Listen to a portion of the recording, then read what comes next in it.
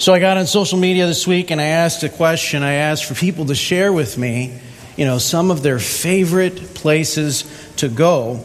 And there seems to be a theme. Sherry shared, it is so peaceful and quiet. I can feel myself reset when I am there. This is in Ely, Minnesota, Lake Ojibwa. I think I said that right. Minnesota people, Nope, I don't think I got that one. Nettie said, I enjoy being at Camp Asabo, because that's the one that I said. I love being at Camp Asabo. But on the top of my list of favorite places is where I grew up in St. Thomas and St. John. I can never get enough of the beach views there. Gail posted a picture and she said, a quiet spot by the river. Jocelyn said, I grew up in Berrien Springs. I used to race out to Lookout Point and Lakeshore on Friday evenings just to watch the sunset. And as the golden sun kissed the horizon on Lake Michigan, I felt like I was in God's sanctuary. Total peace and joy. People got real poetic in their responses. This is wonderful. Marianne said, Bahia Honda State Park in the Florida Keys. Absolutely peaceful. Andy Atkins, my good friend, he said, I love PMC. What a place of rejoicing in the Lord. And to which I replied, Andy, move back from Colorado, come back to Berrien Springs, pretty please. Finally, Wendy said, my favorite place is the beach on the Gulf side of Florida. The sound of the waves and the smell of the fresh air and salt water combined with the endless views of the sea. Instant relaxation. Are you hearing a theme here? Water seems to be associated with a lot of these peace metaphors. Renee said one word, Italy. That is my place of peace and restoration. Here, why don't we do this? They're not the only ones that should get to share in this stuff. Why don't we take a minute, share with your neighbor a place that you always look forward to going to and why. All right? Think about it. Share with your neighbor for just a moment.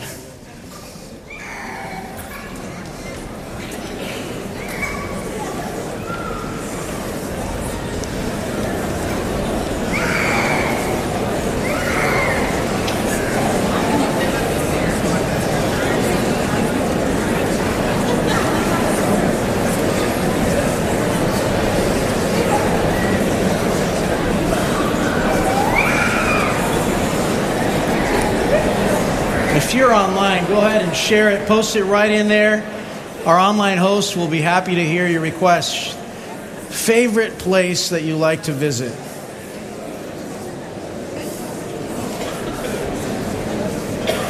All right, I have a couple people here with 2 mics. Anybody want to share with us real quick one of your most favorite places that you like to go? Raise your hand and our mic will find you. Don't be shy. Here we go. We got one there in the back. Right in the mic, sweetie. Hawaii. Hawaii. Yes, let's all go to Hawaii together. What other place came to mind? What other moments and places of relaxation have you identified? Oh, come on. I heard a lot of people sharing. Let's see. Right back there. Dan, you see him right back in the... Dan, right over there. Oh, yeah. Virgin Islands. The Virgin Islands. Are you from the Virgin Islands? No, you just know you like it. Okay, good. My daddy grew up there. Your daddy grew up there. That's so sweet. Right over there. Wait. Oh, the mic.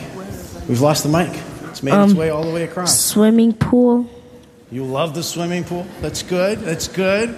Miami. Miami, yes. Warm places.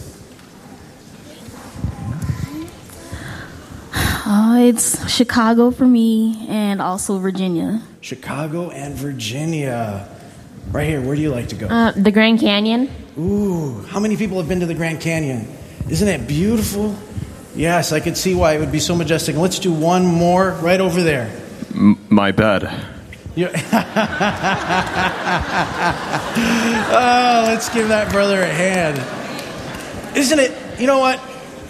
It's a beautiful thing. It's a beautiful thing to look forward to a place because of what that place promises us, right? We all have these moments in our life. We all have these hallmark places that every time we think about them, we say, Yes, that's so right. And we go there, and it is. All is well with the world. Dear Heavenly Father, I want to thank you because you are a good, good Father. And you always take care of your children. In Jesus' name we pray. Amen. Jeremiah 29:10 and 11. Some of you know this Bible promise. In fact, you don't even need me to read it to you. But Jeremiah 29, verses 10 and 11, shows us a very interesting moment in Israel's history. You see, God had promised to Israel when he was through Moses, he says, listen, be faithful to me, be good, do the things that I tell you to do, and you will be the greatest among nations. I will protect you, I will guard you, I will give you everything that you need. No one will go hungry in your midst. Everyone will have plenty of land. All will be well. Just be faithful to me. But something happens with the Israelites, and they aren't. They aren't faithful to God. They follow a different path, and they start following other gods, and all of a sudden all kinds of crazy starts to happen there in Israel. And God says, you know what? I told you, I can guard you, I can protect you, just keep my ways. You don't do that. You invite all kinds of crazy in your life. All kinds of ridiculous and stupid things are going to happen in your life when you go off course. Israel did that. They went a completely different way, and here comes Babylon and overcomes Israel. But God still does not leave his people alone. He does not. He goes through the prophet Jeremiah and he gives this promise. Jeremiah 29, verse 10 and 11. He says, "For thus says the Lord, when 70 years are completed for Babylon, I will visit you and I will fulfill you to my promise and bring you back to this place. For I know the plans I have for you, declares the Lord, plans for your welfare, plans for your well-being and not for evil, to give you a future and a hope." Israel is sent in exile, and the reason for their exile is very obvious. They have parted ways with the Lord. They have chosen their own path. But God gives them this promise. Listen, in 70 years, you're coming back. I'm bringing you back to this place of peace. That's what Jerusalem means, a city of peace, a city of shalom. A city, my brother's name is Salim. It's the Turkish version of Salem, which means peace. He's not the most peaceful person in the world when we were growing up. He's super peaceful now, and he's here in the house somewhere, so of course I have to call him out. Where is he? He's not going to show his hands. All right. He hid well. See how disruptive he was to my sermon? He says, I'm going to bring you back to the city of peace, where you will have all that you need. You will have hope. You have a future. That's what he says to the exiles. And so, that gives the prophetic framework of where our story is today. It's in the book of Nehemiah. 70 years have passed, and already a slew of exiles have come out of Babylon and headed back home, and the temple has been rebuilt. And Nehemiah is sitting there in the king's court, and he has a burden that God has put in his heart, and he talks to the king about his burden, and the king says, go rebuild and repair the walls of Israel. Go and do that. So he goes off and he starts to rebuild the walls of Israel. And what's interesting is that obviously the neighbors aren't excited about this. They're not excited to see the walls of Jerusalem refortified. This is not good news for everybody around there, because they remember what Israel was like. And they remember what it was like when God was with them. So a lot of the story in Nehemiah is precisely about these neighbors causing all kinds of trouble because they did not want to see this wall rebuilt. But there's another element in this story that should make all of us quite sad, actually. And it's found in Nehemiah chapter 5. Nehemiah chapter 5, if you have your phone, scroll there, because we're going to sit in this story for just a little bit. You see, the exiles are coming back, and they have an expectation, right? This is a city of peace. And they're thinking Jeremiah 29:11, a place where God is going to give us a hope and a future. They're claiming that promise. But in Nehemiah 5, something happens that should surprise and should shock us. Nehemiah 5 verse 1 says this: "Now there arose a great outcry of the people and of their wives against their Jewish brothers." Hold up. Time out. There's a family conflict right here. It says the outcry was for their Jewish brothers. This is stuff that's happening inside the house of Israel. And what's really interesting is if you do a word search for the word outcry, you find that it's always occurs on the edge of God causing some massive divine intervention. Every time that there is an outcry of the people, God always responds in really dramatic ways. He flips tables when there's an outcry. He can't live with the people crying out like they're crying out. He can't stand to hear his people in pain. And here is the saddest part of this, is that there's an outcry in Israel because of how Israel is behaving with each other. It goes on to say, "For there were those who said, 'With our sons and our daughters we are many, so let us get grain that we may eat and keep alive.' There were also those who said, 'We are mortgaging our fields, our vineyards, and our houses to get grain because of the famine.' And then there were those who said, 'We have borrowed money for the king's tax on our fields and in our vineyards. Now our flesh is as the flesh of our brothers. Our children are as their children. Yet we are forcing our sons and our daughters to be slaves. And some of our daughters have already been enslaved. But it is not in our power to help it. For other men have our fields and our vineyards.'" There's an outcry in Israel because they're going hungry.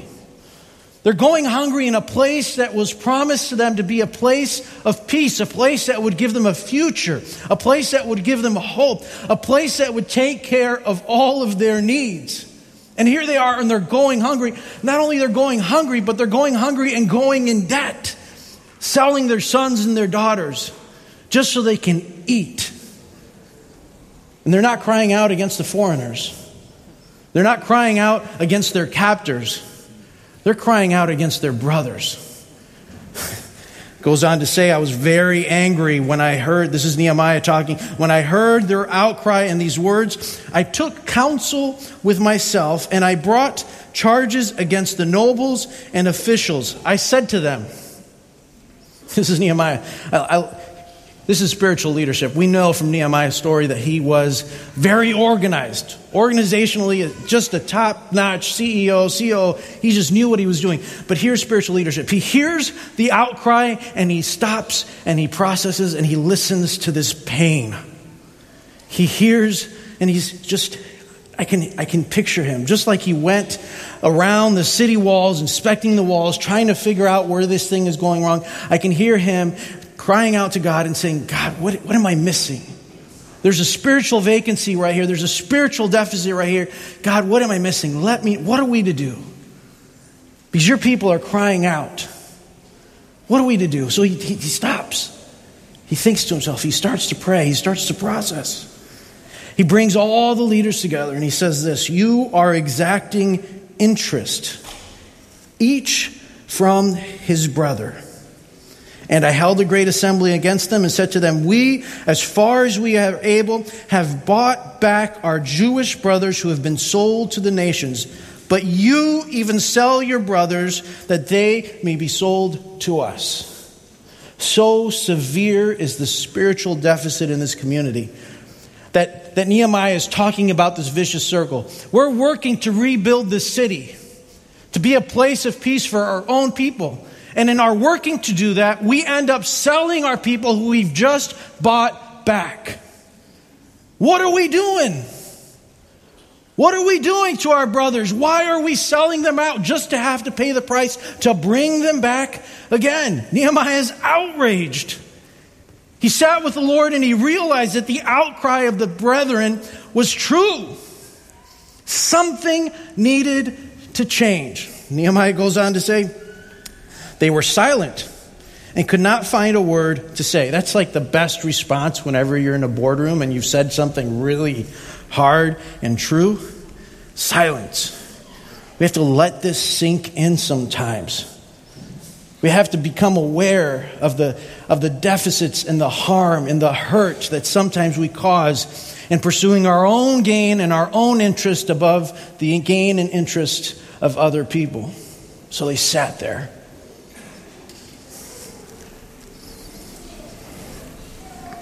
So I said to them, the thing that you are doing is not good.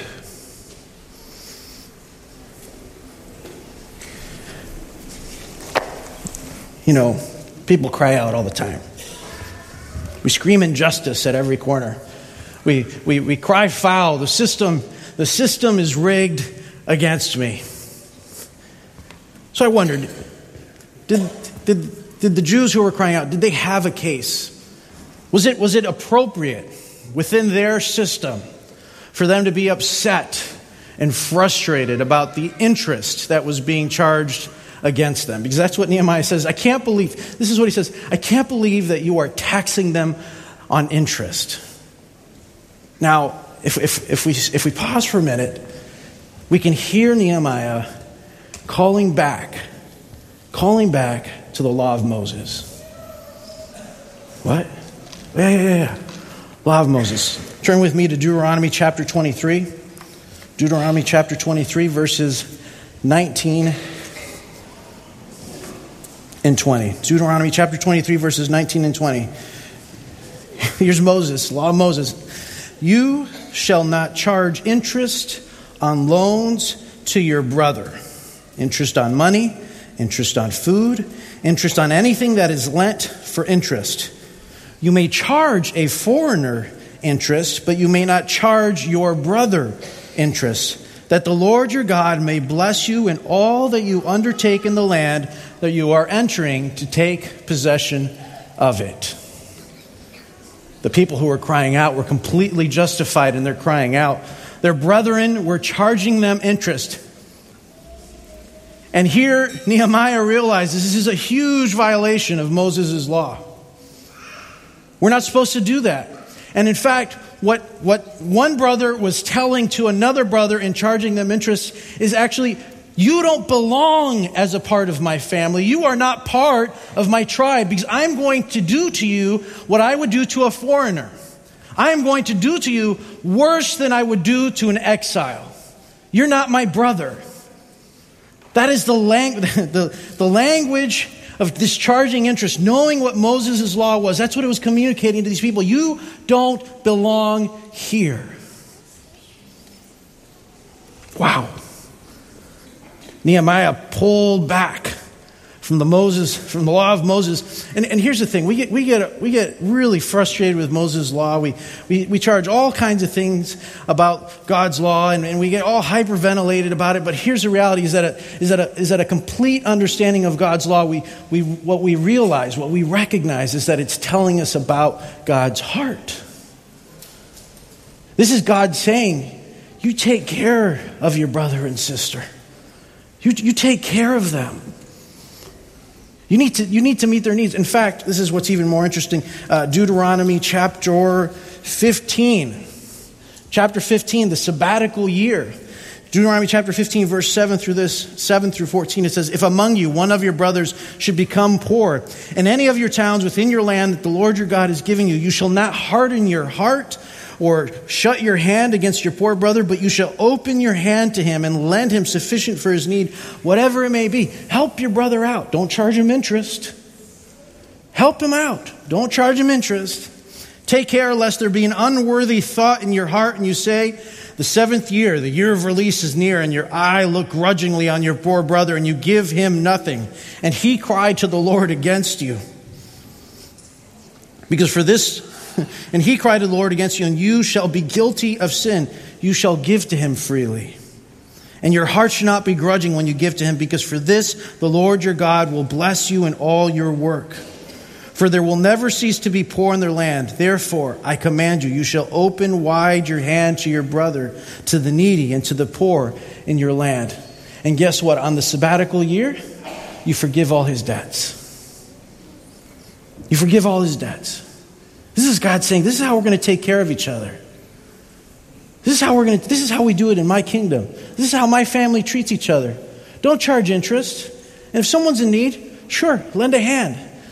But lending them a hand doesn't mean you're going to hold this thing over their head for the rest of their life. We're going to do a sabbatical year. We're going to give you a break. You're going to take some time to really do this right. Going back to Nehemiah, it's interesting what he says, because he really calls him to the mat. The thing that you are doing is not good. The law of Moses says don't charge them interest. The law of Moses says, hey, on the 7th year, give him a break. Ought you not to walk in the fear of our God to prevent the taunts of the nations, our enemies? Isn't that interesting? Nehemiah realizes that all the world is watching how this community behaves. This community has made some very big claims about its special place in history and its special place in the eyes of God. And Nehemiah says, hey, if we keep behaving like this, what do you think our neighbors are going to say?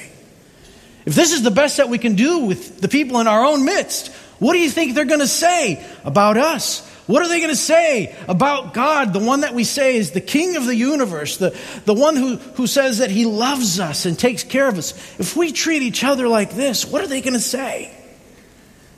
Oh, he really holds it back to them, because going back to Jerusalem wasn't just about rebuilding the temple. It wasn't just about rebuilding the walls, but it was about realizing what God had called Israel to do for the world, to be a light in the darkness, to be salt, so that people could know who the true God is. Going back wasn't just about a building project. Going back was about communicating God's heart to all the world. And that's what Nehemiah is reminding them about. This is not just about our kingdom. This is our opportunity to tell the world about God's kingdom. Moreover, I and my brothers and my servants are lending them money and grain. Nehemiah's spiritual leadership dumbfounds me. Here he is. He knows he has done wrong. God has showed it to him. He confesses, I have fallen short. Just like you, I've done the same thing. And guess what? Not only do I need to recognize that I've fallen short, we got to turn this thing around. Return to them this day, this very day, their fields, their vineyards, their olive orchards, and their houses, and the percentage of money, grain, wine, and oil that you have been exacting from them.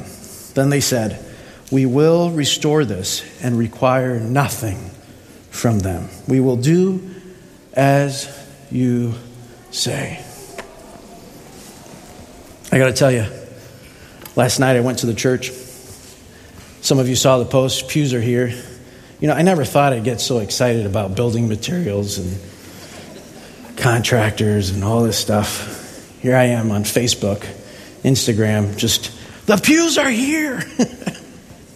I got up in the balcony, the pews on the balcony are all done, and I sat just, and this is going to be great, because when we go back, the pews are going to be comfortable, but not so comfortable that you're going to fall asleep while the preacher's going at it, right? Yeah. I sat there and I just, the place is a mess. We got stuff laid out everywhere and there's lights and I just thought, man, God, I can't wait. I can't wait to get back to my church. This is a great place. Don't get me wrong. But I miss kneeling for prayer time.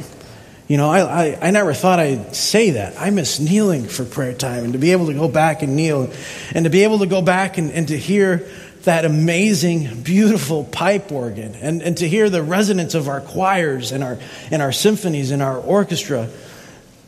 That's just going to be beautiful. When students come back, our community will be whole again. I'm looking forward to it. It means a lot.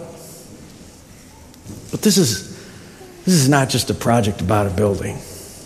Remember, this is renovate heart and house. When we go back, the house is still going to have some stuff that we got to do on it. We'll go back, we'll be able to see, we'll be able to hear. There's still work under construction. And I suspect that our heart is also going to still be under construction. I'm actually hopeful that we're provoked in the same way that Nehemiah was provoked, right? Where he just had to stop for a moment and take an accounting of his own heart and what God had called him to. I mean, you saw it at the door, right? I think you got one of these at the door, and if you didn't, make sure you grab one. We're asking you to pray for some people to come back. To come. We're not being timid about this. There's some people who haven't been to church in a long time who are curious. They know something's happening in that building, and they're curious. And we want to make it as easy as possible, give every reason for everybody to be able to come back, especially if they haven't been back in a while. So we gave you this card, and we're saying, hey, write down 3 names. Start praying for these people. Last week, Pastor Ben talked about maybe you don't have a friend to invite. A new friend will come, and I believe that. But here's what I know. I've been around for a little bit, just a few years. We have old friends who haven't been back to church in a long, long time. Right? Let's just be honest. We have some people who haven't come, and it's been a long minute since they've come. Here we can put their name down, pray that God will use their curiosity about this building. Pray that God will use their curiosity about the theme of that series. Pray that God will use your curiosity about their well-being to come back and to check it out, to give us a chance. But here's what I'm afraid of. Here's the heart work that I think we got to do. We got to make sure we don't do what the Israelites did. Right? You see, there's some people in exile, and there's generally 2 categories. There's some people in exile right now who did terrible things in their lives that really put them in, so far from even any desire of being around God or godly things. And the way the consequences of their decisions have played out, they're just, they just couldn't stand it to be in here anymore. They couldn't stand to be a part of this community anymore. That's one type of exile. Then we have another type of exile that did something, and we didn't know what to do with their hurt. We didn't know how to respond to their agony and to their anxiety and to their pain. And they said to themselves, man, is this the place for me? Is this the place? Do I belong here? I'm not sure. And some of what they did was hurtful to us. They disappointed us, probably. And we might feel even betrayed by the way that they composed themselves. You have some people in your life who've hurt you.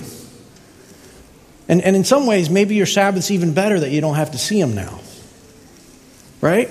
Let's just be honest. But here's the thing about God's law. It's a sabbatical year. There comes a time when we got to cancel people's debts. Right? There comes a time when we just got to lay this thing that we've been holding over their heads year after year after year. Because if we don't cancel those debts, they may come back, but then they realize something. They realize that we're charging them interest. Because their debt's not canceled, we're saying, you still owe me something. Things are not square with us relationally. And I'm just saying to myself, isn't Jerusalem supposed to be a place of peace? Isn't coming back to a place of peace? Shouldn't the expectation be that if you're coming back, that you would expect that you would have a hope and a future? That community and that experience would be interested in your best welfare and taking care of you. Isn't that what we ought to do? I don't want them to do like what happened to me at the beach, where I'm just so excited. I'm here, I'm in Florida, here's the sun, here's the sand. And I get on the sand and ouch, it's hot. And I thought the blistering was for somewhere else, not here. Folks, we gotta do like Nehemiah did. Just be spiritual leaders. Just take a pause and say, God, maybe there's a work inside of me that you need to do. Because this person may not be my old friend, but you never left them. And this is the best place for them. So God, please, for that person or persons, help me. Give me the grace to give them a sabbatical year. Let's cancel the debts now. Let's stop taxing people with interest for the pain that we think they've given us. Let's be a place of peace that offers people a future and a hope. Because that's how we do in God's family. Holy God, all we can ask is that we become overwhelmed by your abundant love and grace, to know that we are loved fully by you. Not in our perfect condition, but that we are loved fully by you just as we are.